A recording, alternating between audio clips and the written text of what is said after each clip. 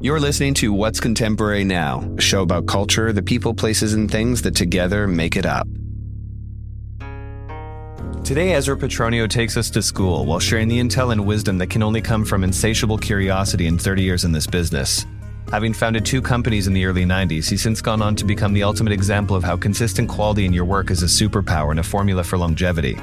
We talk about the influence of growing up with a creative director father, his early days in publishing as the editor of both his high school paper and the one at Parsons, as well as the nuanced consideration around art direction and advertising. Are we revisiting the DNA of the brand or adding to it?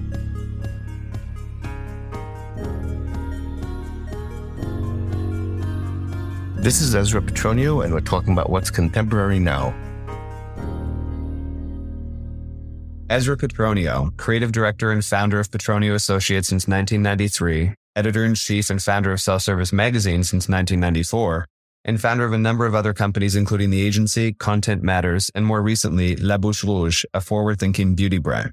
So tell us what your secret is to sustaining an interest or inspiration in having these creative processes across the decades that you've managed to stay on top of this business, which typically changes quite quickly. Well, I think, I was very fortunate because it's something that grew on me as a child subconsciously. My father being a creative director and my parents working in the creative industry. So I was very, very early on subject to being pulled on shoots, on sets, not necessarily being obsessed or having that much of an interest, but being exposed to this. From the 70s with big film directors and the 80s, all the master photographers of those times. So that was something that I was exposed to, but more so what I was exposed to is this idea of wanting to come up with creative solutions to given problems.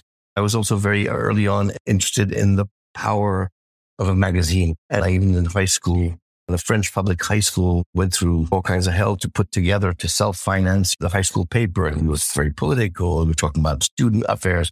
Same happened at Parsons when I was an editor of the Parsons paper and we were fighting for the LGBT community. We were fighting for smoking rights, all these kind of things. And I realized I was always fascinated by the different creative industries. Although I had developed my own expertise in typography, graphic design. That's what I was studying in art direction with a little bit of photography on the side. I was always fascinated by the multiplicity of talents, and a magazine can bring these talents together, and the role of an art director too, in a way, can bring different talents together. So that's something that I liked very early on. And then I just think it's about a long journey through different periods of time. I even started before desktop publishing, learning typography manually. I was fortunate to discover the first computer, the first Mac we had 3 typefaces, and that was a revolution. So it's all these steps of developing with time, these expertises in type and layout design and packaging and product design. And to always be extremely connected to the contemporary society, to the people I was growing up and partying with or discussing with. And that's also why I started Self-Service, which was a pretext of gathering a community of different kinds of people and evolving with them and imagining and dreaming. And, then years go by, you accumulate experience. I was fortunate enough also to work at a time when there was a time to develop at your own pace. You'd go to schools, you do tons of internships, you'd do all kinds of jobs, you'd accumulate all this baggage and whatnot. So that's also what gives me the kind of strength that I have today, is this accumulated experience and a whole series of great mentors. And that being said, I think you're curious by nature. That's what I am. I'm creative and curious by nature, and I'll never stop, but I'll embrace the evolution of our society. And whether it's the music you listen to, the things you talk about, the way contemporary art evolves. And I think you have a kind of a sociological point of view, perspective on the current times. And whether you think a certain period of time was more inspiring, fair enough. There's no sense in looking back or hoping for the future. You just engage the present to the best of your abilities. And it's your obligation to find the inspiration, however it takes. These current times are not the easiest for a lot of people in a lot of the creative industries. Nevertheless, there's no excuse whatsoever. You need to work harder, to spend more time, to be able to find that inspiration to do good work. Or if not, you just give up or you do something else. And part of that is maybe the reason why we started a digital company, because, we were always very in the forefront of digital. We were the first to push fashion brands to invest a little bit of money to do some digital ads and things like that. Because, very early on, we explored with augmented reality. We explored with the iPad made to measure things. So it's something that we knew was taking on our society and was going to change the fundamental way we approach things. So with Lana Petrusevic, my creative partner, we started Content Matters, which was also an extension to our agency, which meant that we acknowledged the necessity to put in as much creative and strategic attention to digital content instead of treating it as a secondary thing. Because we knew very early on, inevitably, that was going to take more and more place as our world is evolving. So it was fundamental for us to learn as much and to develop as many skills as possible to understand how the world of digital communication functions with its pluses and minuses, and to have that as a partner to our main agency. So both agencies work together, sometimes under a strong creative direction in certain big brands, campaigns, or sometimes Content Matters does its own projects. And then, the magazine is also a great opportunity to stay tuned with things, to meet people, and then do a little bit what you're doing right now with what's contemporary now is that you are engaging with people, you are trying to learn, and we all need to learn and to transmit things. These things more so ever are fundamental today. Absolutely. Well, when it comes to something like Content Matters, which focuses on a digital first lead, how relevant do analytics end up being in your creative process as far as how you guys make decisions? Do they come into play, or is that still secondary and more on the brand side? I think at this point, that's on the brand side. Yeah. It really has to do with a brand's strategic vision or business objectives or the importance it puts on that. And every brand approaches that differently. The same as the place of influencers in the budget splits and stuff like that is not something we want to take on into our expertise. We leave that to other people. I mean, we're curious about it, but no, we don't function that way. We function in partnership with people that have that expertise or that will brief us in a certain way on which are the formats that are more effective. And we always try to stay up to date with technical things that need to be done or formats or timings that are more effective and reach the people in a more effective manner. Content Matters obviously launched pre-pandemic. So you guys, as mentioned, were early adapters of those needs for brands in the creative space. But even with 2020 having taken us all by surprise, I mean, they say necessity is the mother of invention. And you guys had responded to those unprecedented challenges with the issue by doing something that was moving image based. So let's talk a little bit about that and how that's affected the way you view media buys and different deliverables and assets that you can offer your brand partners. Well, for sure. I mean, there was always been kind of an old obsession of ours. We always tried to explore, as an independent publication, we have that opportunity and our duty to explore different ways a magazine can exist. That's why we went hardcover, in the beginning, and things like that, for instance. And doing film issue was, as I said, an old fancy. When we were faced with early months of the pandemic, we were all as editors-in-chief in contact with each other, talking about how all of our magazines were being affected and stuff like that. It was this kind of really intimate collaboration, which was kind of very sweet. And, media buy was very slow. I mean, actually, in the beginning, everything was cut off. So we were imagining a whole season or even eventually 2 seasons without possibility of producing a physical issue. So we said, there's no way we cannot do that. So we said, let's go ahead and approach it more as a film issue. And if obviously budgets come in and stuff like that, which they did, eventually we will print a physical copy. And so the whole idea, once again, it's a benchmark. It's an exploration. It was a simplified version of a more ambitious idea. We did 2 issues. The first issue was 1 hour and 20 minutes. It was totally made out of motion graphics. It was a very, very complex with a whole soundtrack done by Pedro Winter that was masterized. Everything was animated from the cover, the titles, all the way to the ads. We worked with every client, really animated their ads. The whole idea was to give us a second experience to the idea of a magazine. So as you remember, it was very static and the pages would turn by themselves. So you still stayed within the format or structure of a magazine, except you would just view it and it would unfold. The first one was very long. We reacted to it and we did the second one, the opposite, which was more of a 25-minute version, which was more, a condensed version of the magazine. So we tried both formats to see which had the most commercial potential. It did. I mean, it had amazing responses from media, from advertising, from talent, from all kinds of people, because it was the first of a kind to see this kind of a narrative unfold in a digital manner and, to hear voices on top of the fact that you're reading their text or things like that. And this was a first taste of something that could go way further by making it interactive. So that's why I always say, in time of strife, in time of difficulties, in times of doubt, you are forced to come up with new ideas. So that's how the magazine started in the 90s in France. So anyways, we kind of mastered this format of short, creative, motion graphic, animated editorials. And that's something we had started doing for brands. And obviously now we offer it in most of our collaborations with brands that you sometimes, buy media and print and ask for like an animated version of either their ad or their advertorial. We have quite a strong digital team in house and we kind of master a lot of those formats. But yeah, it's quite fun. It sounds like it.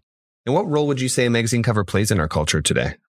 I think it's still retains its importance, whether it's in a physical aspect or purely digital, because now obviously a lot of magazine covers exist purely digitally. What it does say its importance, it's more what you call in French, un référent. It's the reference of the magazine. It's what the magazine stands for. And I think in our world of visual exuberance and hyper-production of content, you need these kind of reference. You need these kind of a point of convergence, whether it's a brand logo or a magazine, it's a status.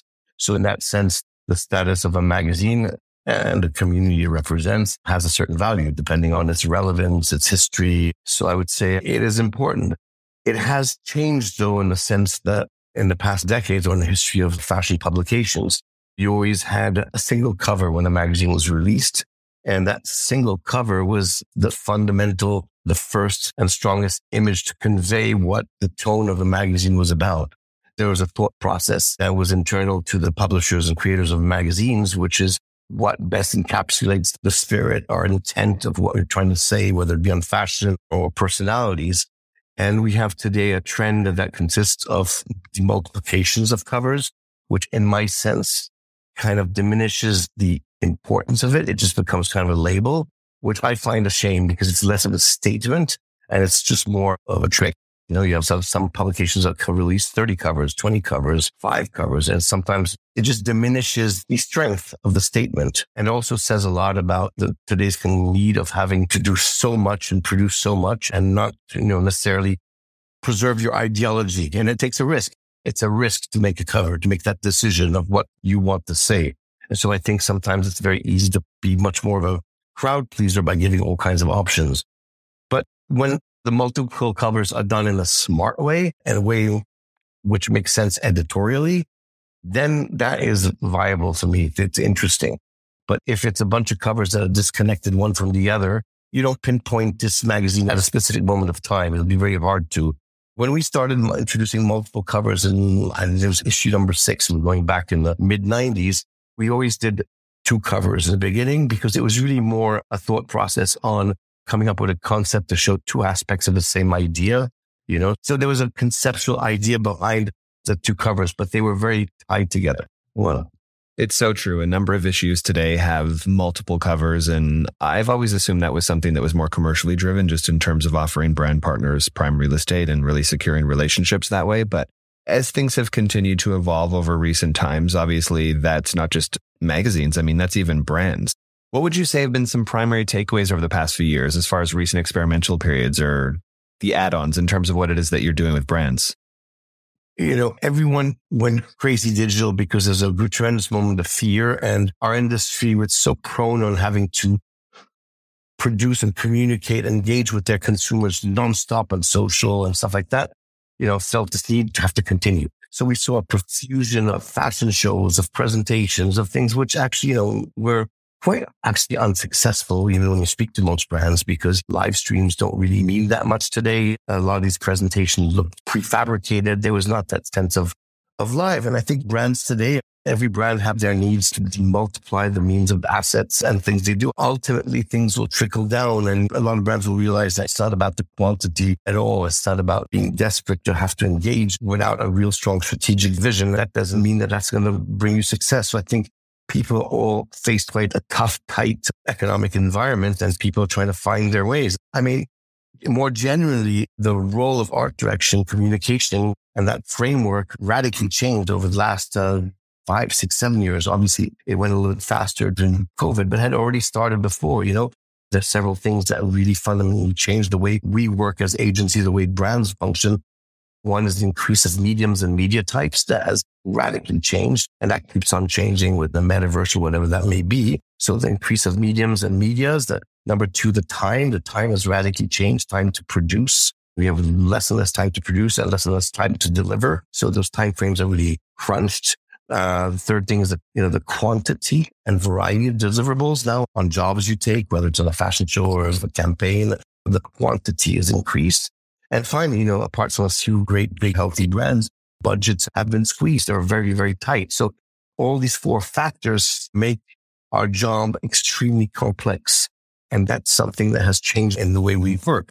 because, people that have a certain experience can kind of navigate this a little bit more wisely or with more experience. But for a lot of young people, art directors, it's quite difficult because, tell me if I'm just going on or it's just... No, I love this. It's amazing. No, I'm talking more generally, but, my personal vision of what the role of an art director is, and I've always said that in any interview, any person I meet or talk, discuss this.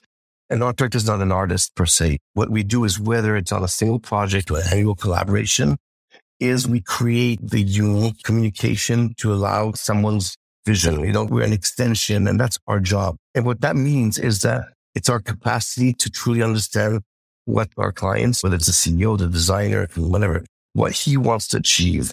And then we can create an original, strong, unique, creative execution. And that's important. Today, there are different ways as a creative director, art director, you can be involved. There are different involvement levels, and it can be very, very different. You're lucky to work directly with the top management, which is a CEO, a designer, or, the top team, and have access and be able in constant communication and fully understand what the vision and strategy of the brand and the designer from a creative of business side is.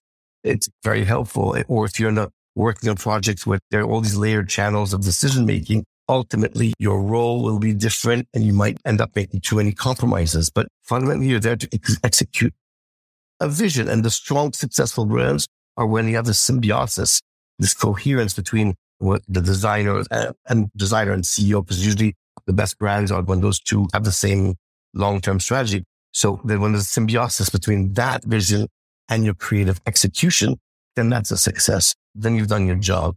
That's why for me, whatever the type of project I do or we do in our company with Lana, is we will always try to truly understand what the strategic vision brief is, whether it's a one-shot campaign for a brand or we're talking about the rebranding of a brand, and really make sure we challenge the brand to be totally firm on what they see. Without that, anything you do would be meaningless. And if you do it, would not make sense. Those two things have to be in sync, and we've all failed sometimes that way, having these grandiose visions of what this campaign should be or not, and then realizing that we're totally disconnected with what the designer, the CEO wanted, or maybe they were too intimidated or didn't know themselves. So I think it's really this combination, and you see it with the biggest successful brands in terms of coherence, the Balenciagas, the Gucci's, the Saint Laurent's, kind of brands that have this fantastic coherence and a vision. So when we work on a rebranding for a brand or project, we want to know if we're just revisiting the DNA or if they want to create and add to the DNA with new things. If they're looking for a short-term impact or a long-term, some brands purely want to increase their revenue in their business, whatever it takes. That's why you have brands that are paying all these influencers that have no connection with the soul or what the brand is about, because they just want to generate that business. And in other very successful cases, it's joint. They want to increase their business, but through a strong image. So all these things are fundamental. And I think when you have experience and self-confidence, it's easier to have these conversations with brands, because then it helps you really do a better job, Well, have you ever found yourself in front of a situation where you delivered exactly what the brand needed and requested based on their targets, even though it didn't necessarily align with what you would have preferred to do artistically? Well, yeah, I mean, there are all kinds of jobs. In terms of my own, not our own integrity, whenever we take a job, we will put all of our heart and soul and talent into it. It's not about giving up or something like that. It's really understanding that there are moments of time when you're getting a brief and you're, sitting around with a communications director, a designer, everyone's dreaming and saying, we should do this. And, at the end of the day, you realize that all they want to see is something that they already know. And that's not the case when I was working with Chloe or Saint Laurent or a lot of Prada or in certain times where that was not the idea or the mindset at all. This is what we want to do. Take us somewhere, make sure you deliver that. And we created things that were never seen because there wasn't any fear. There was a sense of a trust in everyone's excellence level of profession. And ultimately the CEO or the designer were there to guide us in a proper way to make sure that we weren't departing from what the brand was about. But they also wanted to be surprised. You see, today people don't necessarily want to be surprised, or they think they want to be surprised, or they want to see new things. Everyone's talking about novelty, metaverse, that. But what does that mean? They just want to repeat things that they see out there that they consider might be right for them. And that's the result of the pace today. People lose. A lot of very smart people can also just find themselves lost because there's so much. And I was reading a lot of things on the metaverse and things like that yesterday. The same thing. It's a whole new hype and a whole new thing, but basically it's still totally shaping itself. No one has a clue if it's relevant. It's just something that's happening, you know? Mm-hmm. So, well, that's actually something that we kind of can't have this conversation without touching upon. The metaverse has become such a prevalent subject of conversation in so many industries, including fashion. What do you anticipate that looking like as a new marketplace and how your role might be played within it? Or is it too soon to tell? Too soon. I mean, there's so many layers in there, you know. Right now, I mean, you could see a lot of commercial opportunities, brands being able to showcase. It depends if you're talking about VR, AR. It really depends on the evolution of technology, on how, you know, like for instance, when we went to the device world, we went to the device age right now, it was very quick for the industries to put out affordable phones on the market and have, you know, billions of people have a smartphone. Thus, that in chain reactions of tons of investments. And we're able to pass on into this kind of new era of the device. And a lot of things are happening. In terms of the metaverse, there are a lot of unknown factors. I mean, we're going to have, you know, massive VR glasses affordable. In that case, will there be enough people out there to invest enough to have that as a new experience? Yes, there will be these experiences here and there. We don't know. Same with Web3. It's being built. It's too early to say anything. All we can say, though, is whether it happens or doesn't happen, it is bringing change to society anyway. Mm-hmm. And it's just, you know, it's just accentuating, you know, the future of our digital consumption. That is not changing, you know. So whether it's a metaverse or it's augmented reality through devices or tools, there are all kinds of, you know, possibilities. But I think right now it's really more PR and buzz and hype, and every brand from Coca-Cola to Woolworths is coming up with NFTs, their avatars and this and that. But you know what? Once again, there's still a lot of complex things, you know, this idea of this multiverse where you could buy a Gucci jacket and then go from one system to another. It's not going to happen because, you know, big tech companies won't converge together and share information or come up with a system that would enable this. It's all business driven. So I think there are a lot of interests in terms of business and technology. But what's interesting, though, is to stay tuned, to look about, to learn as much as possible and to experiment. We're going to be experimenting with the magazine. Also, I'm not saying we should reject all that. We have to embrace it. But there's a difference between embracing and being passionate and exploring and doing experiments, whether it's for a brand or a magazine, and saying that that's the future. That I don't believe so. It's too early for that. Very fair. Obviously, I could pick your brain for hours, and I definitely think there should be an entire course taught by you. But before we lose you today, I did want to pick your brain on what you think is contemporary now. Oh, man, that's a very good question. I think what's contemporary is your ability to truly find yourself, and what I'm going to sound very spiritual, but to find what really brings you the most joy in what you do in work. You know, new generation, they have to force themselves to explore different things. You want to try food, you want to try design. I think we need to do that. There are no formats. I think what's contemporary today is that we are in the midst of a radical change. All these questions we're talking about right now are real issues, are issues of society. So I think it's about what's contemporary is about being very, very, very engaged in the times. What's contemporary is to support the things that you believe in, whether it's the magazines, the artists, the music, the art. What's contemporary is going out there. You know, it's also being in the physical and, you know, knowing how to like not become overly dependent on social, on your device, and to actually, you know, go out there, which it's very easy for me to say because I don't even do that enough myself, you know, to go out and go to museums, go to see shows, go to music festivals, you know, to really engage in life, because it's life that will bring you the strength, the ideas, the inspiration.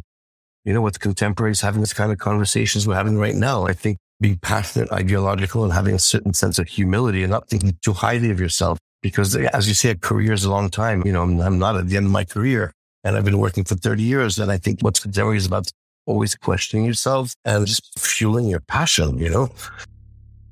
Absolutely. Beautifully said. Thank you again for the time, for the genius drops of wisdom. I definitely hope that we have the chance to have you on again. Well, with pleasure. It was nothing less than an absolute pleasure. Thank you so much. Thank you. Thank you.